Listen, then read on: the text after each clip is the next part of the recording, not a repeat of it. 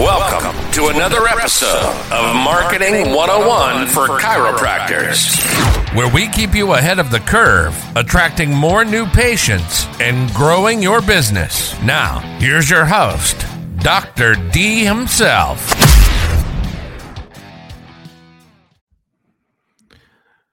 Hello, everybody. Welcome to another week of Marketing 101 for Chiropractors. This week, we're talking about grabbing straws. What does that mean? Sometimes we get stuck. And when we get stuck, we start searching. And when we start searching, we start grabbing at things that we may think are the right thing. Or we start searching the unknown. Or we start getting into the wrong groups. Or we start, you know what I'm talking about. We start getting off track. And when we get off track, we end up finding sticks and straws. And we start grabbing them, thinking that that might be the next big thing, that might be the next thing that you need to do, that might be the next shiny object you need to add. And it ends up creating a lot of issues within your business because it's distracting. It's distracting to go for a walk or to go for a hike and end up stopping every 2 minutes grabbing sticks. It pulls you off track. It slows down the hike. It gets in the way of the purpose of why you got out there, to move the body and get some fresh air. So grabbing these sticks once in a while could be the right thing, but when you're purposed and you are searching for the right thing in your practice that comes next, usually it works out well because the mindset's there, the intent is there to create something new because of a purpose or a passion. So when we actively search for what we should do next, it's because we've had an idea and we're really not searching. We're trying to figure out how to do it properly. That's great. That's one thing you should definitely do.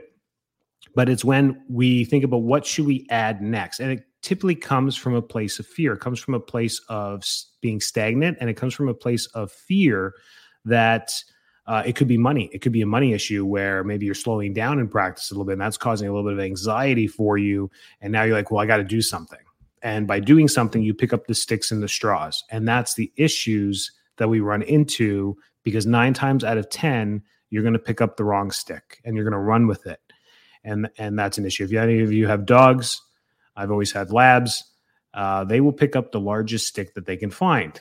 Usually a mistake, because they end up hurting themselves or doing something silly with it or hurting someone else. They'll take out your knees when they run by you with it. Or they're trying to run between 2 trees and they end up doing a flip or almost hurting themselves. It never works out. So running with sticks is never a good thing. And it's been coming up a lot. A lot of questions that come up recently, especially in the last month, is should I do this? Should I do that? This guy does this. This gal does this. They do this. This goes well for them. Remember, even in my business, when we have testimonials that we put out, even in your business on Google, do you ask the people that are upset with you or that maybe came in once to write a review for you? Probably a bad strategy to do that. You typically ask people who have had good success or have stuck with you for a little bit of time or a long time to write a review for you. Because what's the result going to be with that? 5-star, something nice said. That's great. Same thing with me in my business. I'm not going to ask chiropractors that have worked with me for 3 weeks and then left to write a review. Probably not. It's going to be 1 sentence. Rico's a nice guy. He looks funny on camera. Did a good job.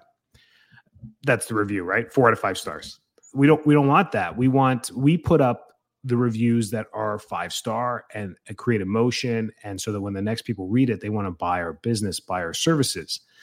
It's the same thing with this. So you want to create laterals. You want to pick up the sticks or the straws that are going to bring in and attract the people that are part of your practice, that are your ideal client, that are people you enjoy working with. So long story short, if you're looking for a lateral in the practice, start with who do you enjoy serving?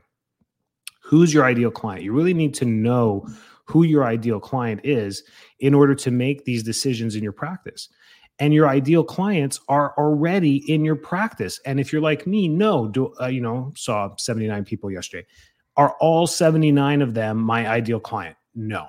Are most of them my ideal client? Maybe. Are some of them my ideal client? Absolutely. And I need to know who those ideal clients are to target them better. And not just them, people like them in the community so that I can attract them. So knowing where your ideal clients come from, what they buy, where they hang out, what their tendencies are, you'll start to see similarities and a lot of overlap. This creates a lot of other laterals that you should be doing as far as business proposition in your community, where you're working with other industries that are not direct competitors, but service the same people as you. People have to eat, people have to wear clothes, people have to exercise, people have to shop, people have to get gas, people have to pay bills, people have to do these things, and you're part of that group. You're as a chiropractor or a service provider, you're part of that group. So you have to look at other things that people buy and work with them that way as well. So study your group, study the people that you work with, choose the people you enjoy working with. And it's as simple as, I like Tim and Sarah. I like working with those two. They're a great couple. They have kids. They buy everything that we have in our office. They're all about their health. They're a joyful people to work with. They never say negative things. There's a reason why you like them. Then you try and find more Tims and Sarahs. That's how it goes. And no, not all of their friends are like them, but it's a good place to start, asking for referrals from them and then building out that way. So getting a list of these people, treating these people really well, that's how you start with this. Then what are their major problems and how can you solve them? Chiropractic is one thing. Having pains, aches, nervous system issues, tonal issues, these things that you're good at working with, that you've been helping them with, what other problems can you solve for them? Do they lose sleep? Do they have trouble with snoring? Do they try and work out and have foot pain? Do they have trouble with balance? Do they have vision issues? Do they have blood work issues? Do they have, what other things do they have in their history that are problems that you could probably solve, right? If they have financial issues and Roth account issues and stock market issues, you can't help them with that. But what are the other problems that you solve? That's where, when you start to see a few of these light up, the light bulb will go off and you'll be like, oh man, feet. A lot of people have foot issues, not only just pain, but they're trying to get back into running. They have balance issues. They're firing improperly. They all ask me about footwear. Maybe I should team up with podiatrists. Maybe I should team up with PTs that work with the feet. And what can I do in my practice to solve that issue? It could be something small like orthotics, foot levelers, the orthotic group, these types of things there. Do you have to go buy all their fancy equipment? No, the orthotic group's a great group.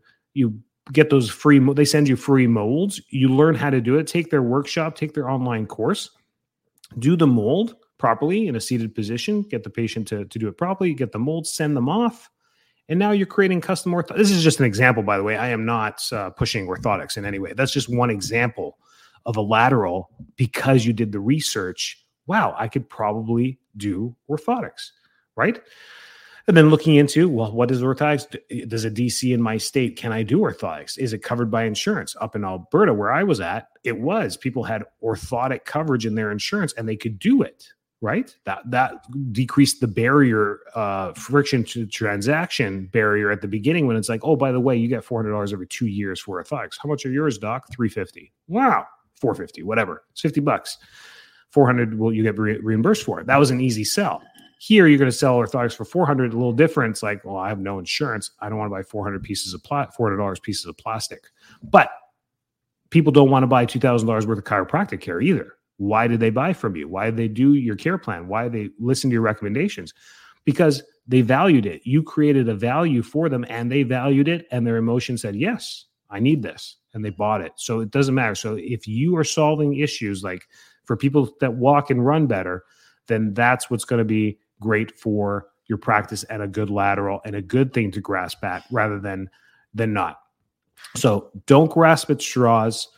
When you get into a rut, stop and breathe before you react, and then you'll make better decisions. Ask your colleagues, bounce some ideas around from others, and then see what you can do around those things to get better from there on. And I'm always here to reach out to. You can ask me any questions. This is what I love coaching on. You are my ideal client. If you are in a rut, this is how we can get out of the rut together and get you on course for the trajectory that's the right way. Stop chasing shiny things and get back to the basics, find your ideal client and move forward from there, solve the problems that they have and you're off to a running start. Have a great week. Stay well. Thanks for tuning in. Make sure to subscribe, like, share, and leave a rating. It helps get our podcast out to more listeners. Also, join Marketing 101 for Chiropractors on Facebook or visit us at enricod.com for more information on growing and scaling your business.